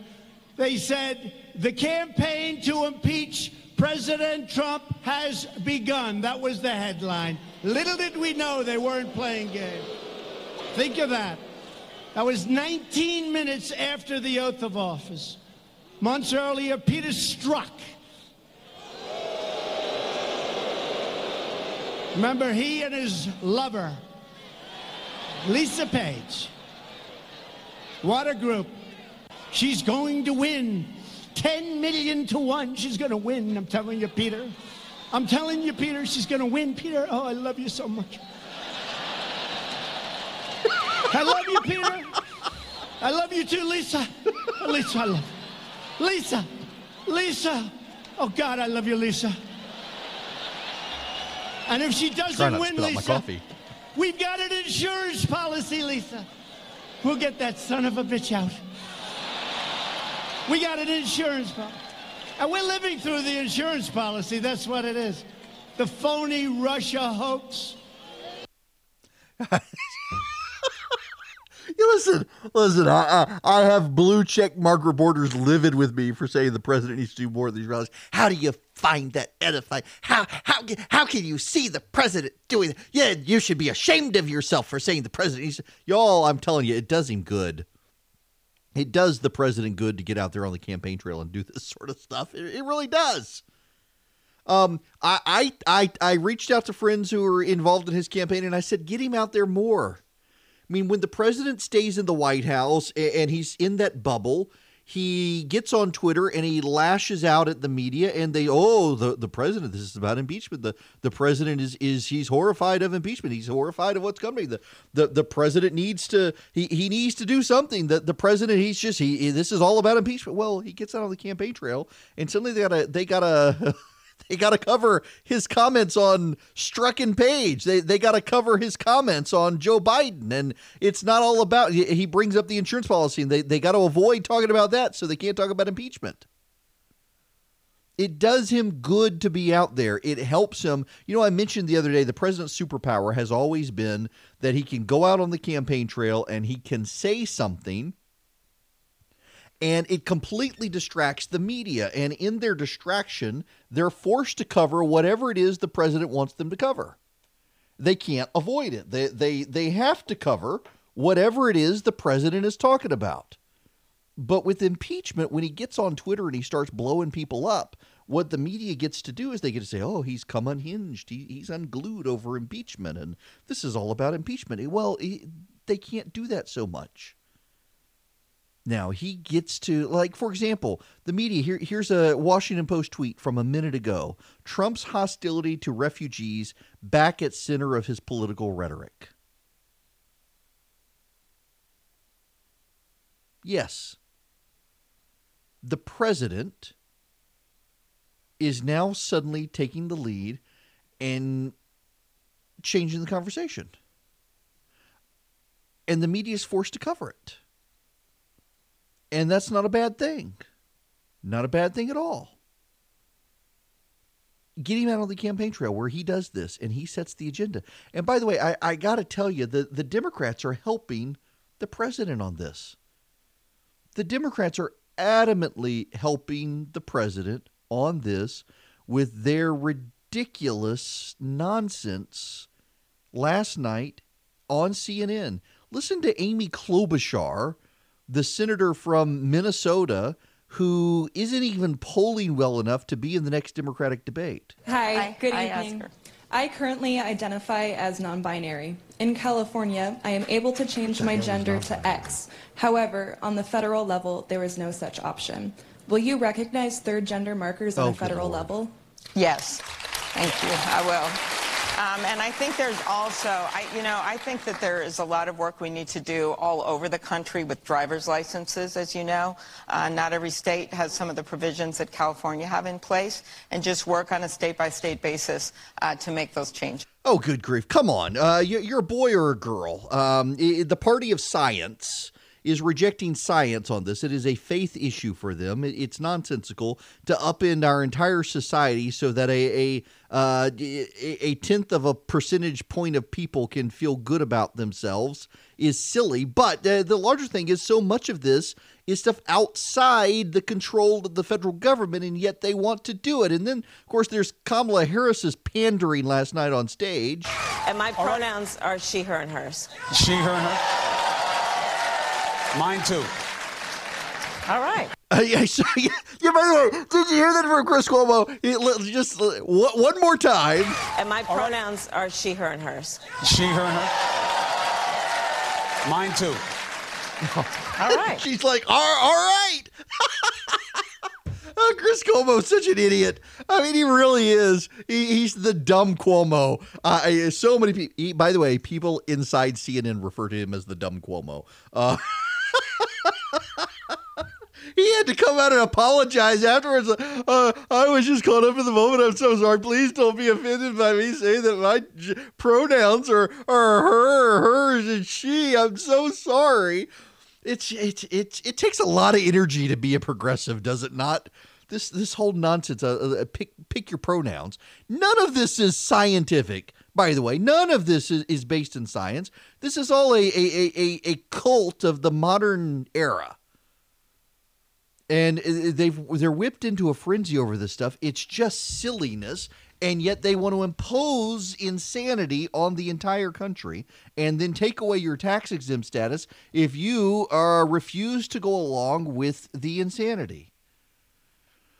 A buddy of mine who is a progressive says when he was little, he thought the Emperor Has No Clothes story was the most ridiculous story he ever heard, because who in their right mind would go along with telling an emperor that your clothes are gorgeous when he's actually naked? Who would do that? No one would do that. No adult would do that.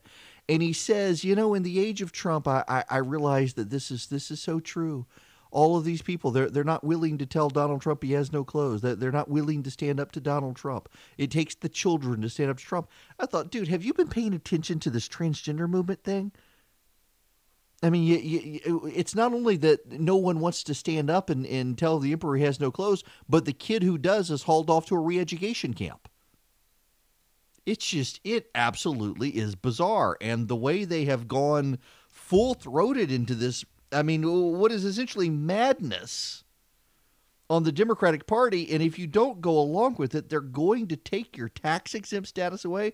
They're going to punish your church. They're going to punish your nonprofit. Do you know, here in Georgia, there is a movement to target faith-based adoption agencies among the left. There are a number of faith-based adoption agencies. In fact, there's one here in Macon that my church supports, Covenant Care. And you've got to be, you can't be a gay household to adopt. Why? Because the Bible says marriage is between a man and a woman. And so they want you to be a married heterosexual household to adopt. They believe that's most stable for the kids. And there are a number of progressive groups out there who want this adoption agency shut down. And there are others like them. There are some Catholic adoption agencies in the state. I believe there's one Orthodox Jewish adoption agency in the state. And the progressive groups want them shut down. This is becoming an issue in Atlanta. It's becoming an issue in Clark County, in Athens. It's becoming an issue with faith-based adoption agencies where progressive groups want them put out of business because they're not willing to adopt outside of a heterosexual married couple. And what's happening if they're successful is that the pool of adoption agencies shrinks. It's not that suddenly everyone embraces gay marriage. It's that those close. See, the left really believes that this God stuff is silly, and so if they move forward and force these adoption agencies, they won't close. They'll just abandon their religious beliefs. And they're wrong on that, actually. These adoption agencies will close their doors. So what will happen if the left wins here in the state, and by the way, you should know the Republicans in the state are siding with the left. The Republicans in Georgia are siding with the left-wing groups. They're refusing to pass protections for faith-based adoption agencies. Mississippi and Texas and Oklahoma, all three passed faith-based protections for religious adoption agencies. And they were lit up by progressive groups, including members of the NBA, ironically. Georgia caved.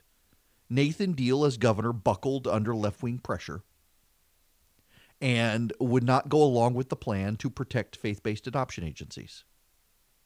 And they're coming to shut them down. And what will happen is you're not actually going to help the kids. You're going to reduce the pool of adoption agencies through which children could be adopted. See, these gay rights activists, they can go to a bunch of adoption agencies in the state right now, and they can adopt if they want to. But they're more interested in limiting the pool of adoption agencies to ensure that Christians cannot operate an adoption agency in Georgia if they maintain their faith. And Beto O'Rourke and the Democrats are now coming out and saying, you know what, I'm okay with that.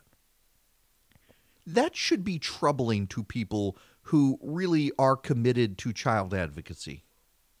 Because what you're ultimately doing is you're making it harder for people overall to adopt because you're actually reducing the number of outlets by which someone can adopt in the state.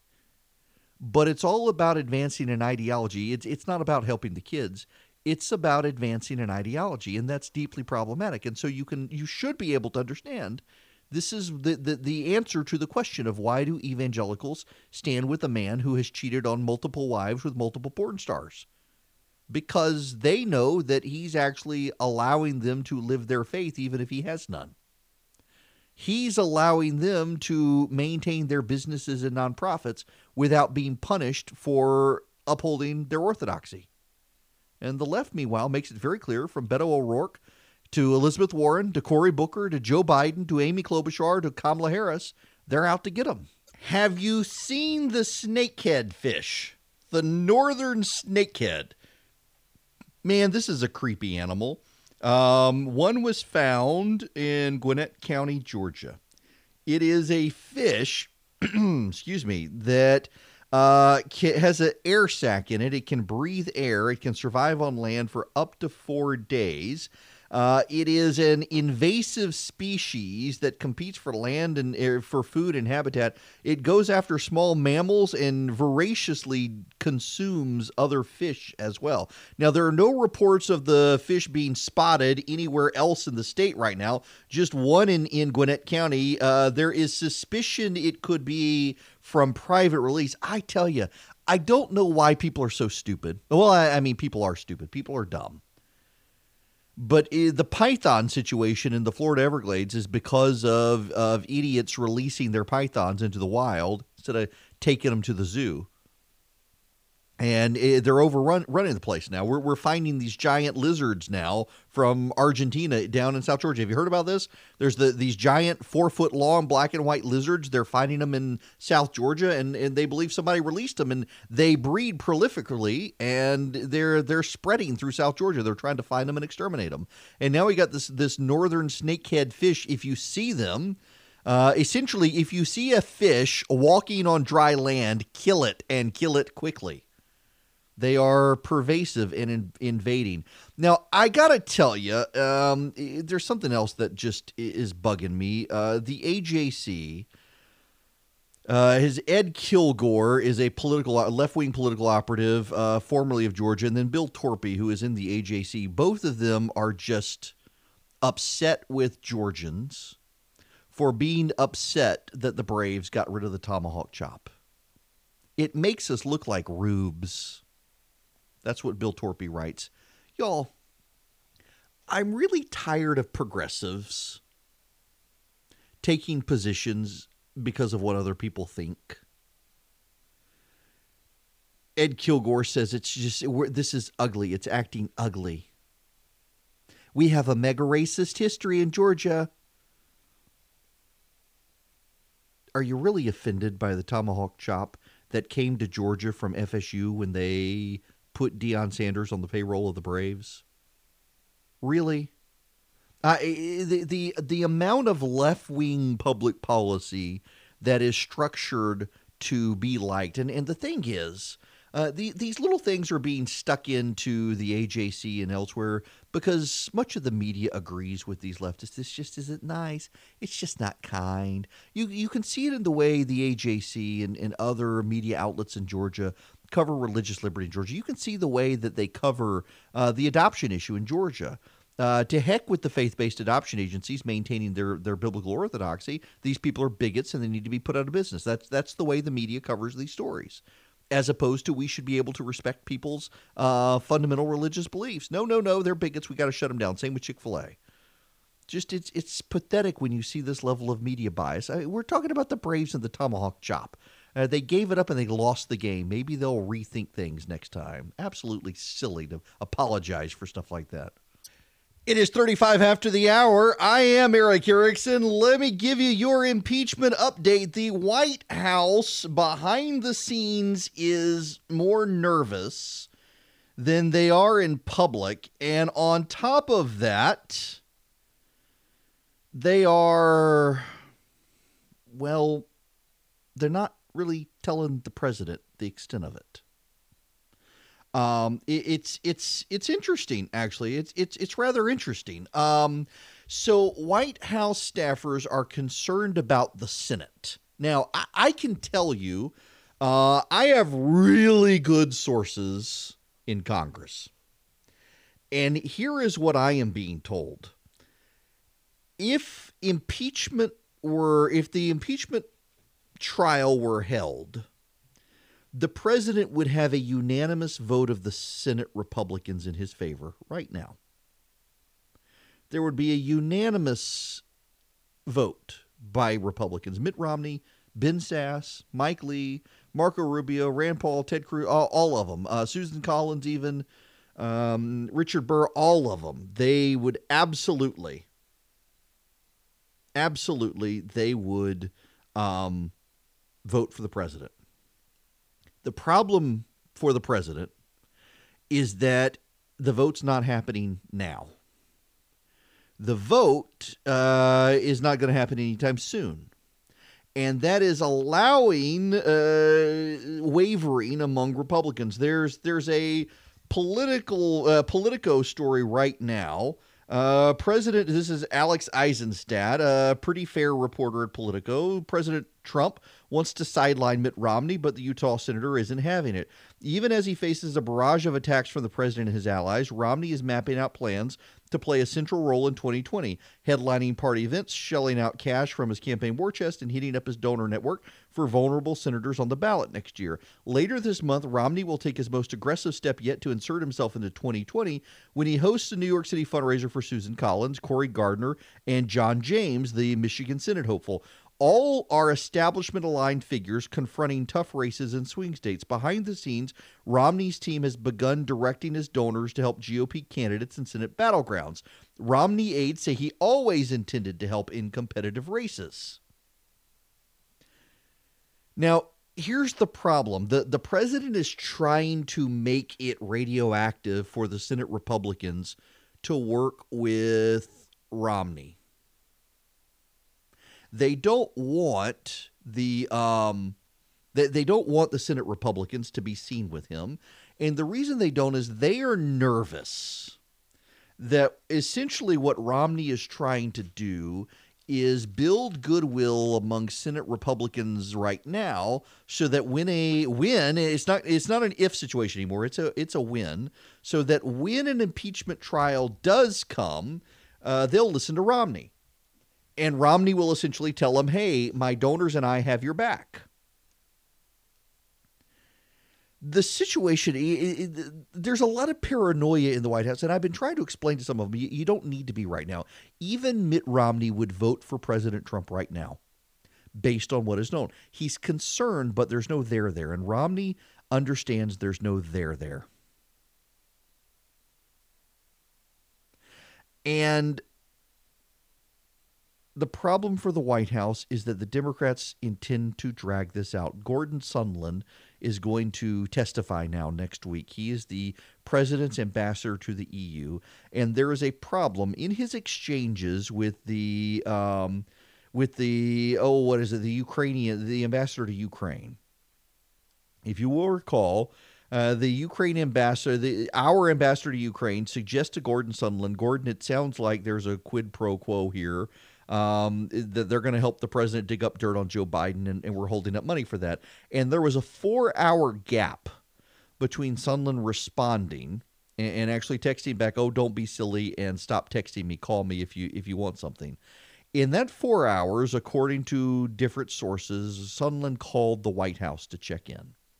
And they're going to grill Sondland about that. He's not a professional diplomat. He was a hotel operator. And that's going to be an issue. On top of that, we now know that John Bolton had concerns. There are multiple reports, and Bolton is not pushing back on them. And John Bolton always pushes back on media reports, and he's not pushing back on this one. There are multiple reports that John Bolton was deeply concerned about the Ukraine phone call, and that people underneath Bolton who were on the phone call reported to Bolton, and Bolton bunkered down with people in his office to try to figure out what to do about it. And as they were doing it, Bolton reached out to get the transcript, to see it, to read it, and discovered it was being put in the secure server. They're going to want to call John Bolton. The House has subpoenaed Rick Perry. Now, Rick Perry doesn't have anything to do with it. Understand that. Perry's the one who told the president that he needed to call Ukraine's president. He had been pushing for better relations. Now, I know this. Rick Perry and I are friends. Rick Perry called a couple months ago. My wife was having oncology scans, and he had been in Ukraine, and we were talking about his trip to Ukraine. He had gone over there for the inauguration. He had it all over Instagram and stuff. Really a big proponent of establishing ties to Ukraine. And helping Ukraine be more independent. Ukraine, to some degree, has been dependent on Russian natural gas, and he's trying to find ways to make it less dependent on Russia. So Rick Perry is saying, yeah, I arranged the phone call, but we didn't mention Joe Biden. And now the vice president's having to come out on this as well. I never discussed the issue of the Bidens with President Zelensky, and what I can tell you is that all of our discussions internally, between the president and our team, and our contacts in my office with Ukraine, were entirely focused on the broader issues of the lack of European support and corruption. Yeah, see, the vice president is being dragged into this now. Rick Perry is being dragged into this, much of the administration. And here's the thing, it all comes from Rudy Giuliani. Rudy Giuliani has done such a bad job serving this president. A genuinely bad job serving this president. And in so doing, he's dragging this president down into scandal. And the president needs to cut ties with Rudy Giuliani as quickly as possible. Here's what we know about the Ukrainians who tried to flee the country. They, too, were supposed to testify to the House. And this is probably the most bizarre story of the week. So these guys, there were actually 4 of them. 2 of them are indicted. 4 of them, they were trying to make they wanted to build a recreational marijuana facility in Nevada. There is a suspicion this is tied into the Russian mob. But just as an aside here, let me go on a complete tangent here about recreational marijuana nationwide. What people are finding is that organized crime from other countries is beginning to try to play a role in this country. Now, people who support recreational marijuana, they don't like to talk about this because it is an angle that's coming in, but there are a lot of farmers in California, Nevada, and Colorado and elsewhere who are under extraordinary pressure from outside organized crime elements and gangs in Mexico. The Russian mob, Mexican gangs, even the Japanese mafia are all pressuring these farmers to share revenue with them. And because the federal government has not legalized these markets per se, they can't really go to the federal government for help. It's becoming a real problem in some of these areas. And so there is a suspicion that this oligarch, this Russian, who is helping these guys fund this, it may be a Russian oligarch, gangster, somebody up to no good. They don't know. In fact, we don't even know who the person is. There's just a lot of speculation on that. But these guys wanted to set up a recreational marijuana facility in Nevada. And they were having such a good time, they missed the deadline to file the paperwork. And so they had to start throwing cash around to get the rules changed to let them back in. And they were dropping $10,000, $20,000 on people to try to get them to reopen. And it doesn't appear that they were successful, but somehow along the way, and I'm not really clear on this, and I've actually looked into it, and nobody seems to be clear on it, they connected to Rudy Giuliani. And they convinced Giuliani they had information on Joe Biden in Ukraine. There's no evidence that they actually did. These guys appear to be idiots. But they convinced Giuliani they had the goods on Joe Biden if Giuliani would help them. And they would help Giuliani. And that appears to be where a lot of this comes from, is 2 hustlers trying to open a weed shop in Nevada. But what they were doing, just so you understand, it is against the law for foreigners to participate in American politics. We've been through this ad nauseum over the last couple of years. But this Russian oligarch was giving these guys money, and then they were taking the money and making campaign contributions. These 2 are American citizens. And they were acting as the go-between for the Russian money. They were saying, hey, let's give Pete Sessions. Pete Sessions was a Republican congressman from Texas. Let's give Pete money. And they would pour money into him, his campaign. And then there was a Trump super PAC. There was a Trump super PAC, and they were pouring money into the Trump super PAC. Rudy Giuliani apparently got these guys to have lunch with the president. I played the audio before, but this is worth listening to again from the president. I don't know those gentlemen.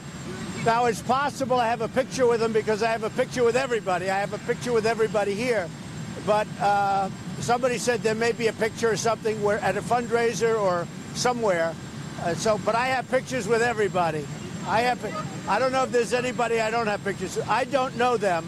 I don't know about them. I don't know what they do. But I don't know. Maybe they were clients of Rudy. You'd have to ask Rudy. I just don't know. Well, they were clients of Rudy, and Rudy had lunch with them on Wednesday before they tried to flee the country with one-way tickets to Austria. Rudy himself headed to Austria. So they were supposed to testify before the House of Representatives and instead decided to flee to Austria, having committed. This is the funny part. They actually told the House Democrats they would come and then got one-way tickets out of the country. Rudy is like he's the Wile E. Coyote of presidential advisors. This stuff is going to end badly for the president because he keeps relying on old geezers like Rudy Giuliani. And no respect to old geezers out there, but I mean, come on. This is amateur hour with Rudy. And now, of course, there is the question of who paid Rudy. How is Rudy making a money? And again, we need to go to the President of the United States. The whistleblower of the Democrats, sir. Are you the whistleblower of the Democrats? It was reported. Are you concerned that Rudy Giuliani could be indicted in all of this? Well, I hope not. Again, I don't know how he knows these people. What? They're his clients. Okay, well, then they're clients. I mean, he's got a lot of clients. So I just don't know. I haven't spoken to Rudy about it. I don't know.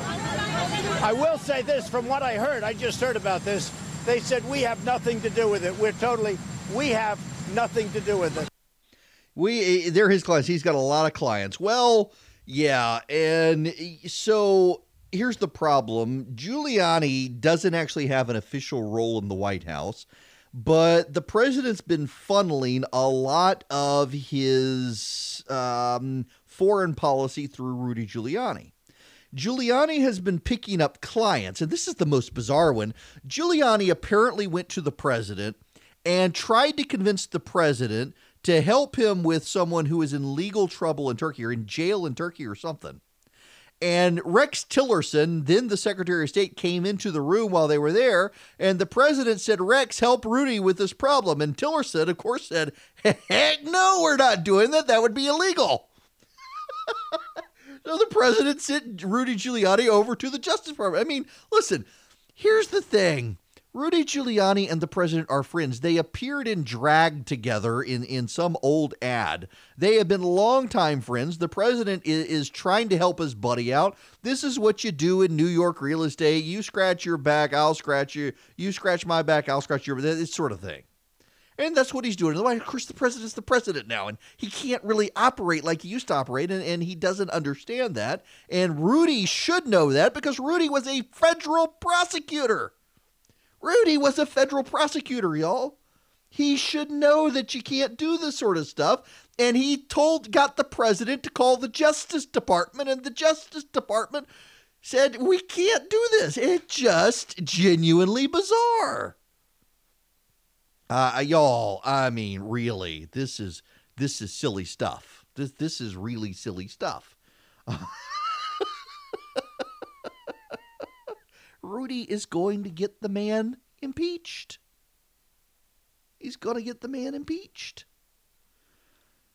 Oh, my goodness gracious. So now he's got these Ukrainian people, and they were fleeing the country. He's got this client, this guy in Turkey who is paying him to try to help him get out of trouble. He tried to get the president to do it. He's got these two old guys from South Florida who are American citizens but born in the Soviet Union to supposedly dig up dirt on Biden. He's feeding all this stuff to the president. Apparently, these two old guys were also helping an independent investigation of Biden, and we now know that one of the prosecutors that they paired everybody with, who's been telling them this stuff, doesn't even have a law license, which is one reason he wasn't allowed to continue on as a prosecutor in Ukraine. You can't make this stuff up. And what's happening here is that the president's friends are getting the president in trouble. It is the president's friends feeding the president this information. It is the president's friends who are convincing him of all of this stuff. And it is the president who is acting on the stuff being fed to him by his most loyal friends, his lifelong friends, and they're a bunch of idiots. The Rudy Giuliani, who was a federal prosecutor, would be indicting the Rudy Giuliani of 2019 for what's happening right now. And Rudy is really doing a disservice to the president. And I got to think, and there seem to be warning signs at the White House that the president may be getting a clue that Rudy is not doing him any favors and that Rudy is going to cost him the presidency. I mean, it's just, let me put this in perspective for you. If the president of the United States is impeached, it will be because of the insanity of Rudy Giuliani and his old geezer friends and the dirt they supposedly dug up on Joe Biden. It'll be because the president listened to his friends. That's just goofy. But that's where we are in American politics. And that's really a shame, too. It really is a shame. Because it has been a distraction from the good policies this president has implemented. And yeah, he has implemented good policies, whether you like the president or not. You know, your life has not fundamentally been upended by this president. It really hasn't. Much like Republicans' lives were not fundamentally upended by Barack Obama, other than he took their health care away and ruined health care for everybody. All this president's done is giving you more take-home pay. And Rudy and his goofy clients may bring all of that to an end. But hey, at least we'd have Mike Pence. All right. There's some new details we know about Parnas and Fruman. Parnas and Fruman are the two arrested men who were Rudy Giuliani's clients. Let me read you this from the Dispatch. Parnas and Fruman, along with an oil baron named Henry Sargent, hatched a plan to ingratiate themselves with senior executives at Ukraine's natural gas company, Naftogaz, by talking up their political connections to Trump. As part of their pitch, the schemers let on they had insider knowledge of the Trump administration's strategy for the region. They told one executive that Trump planned to replace the U.S. ambassador with someone more open to aiding their business interests.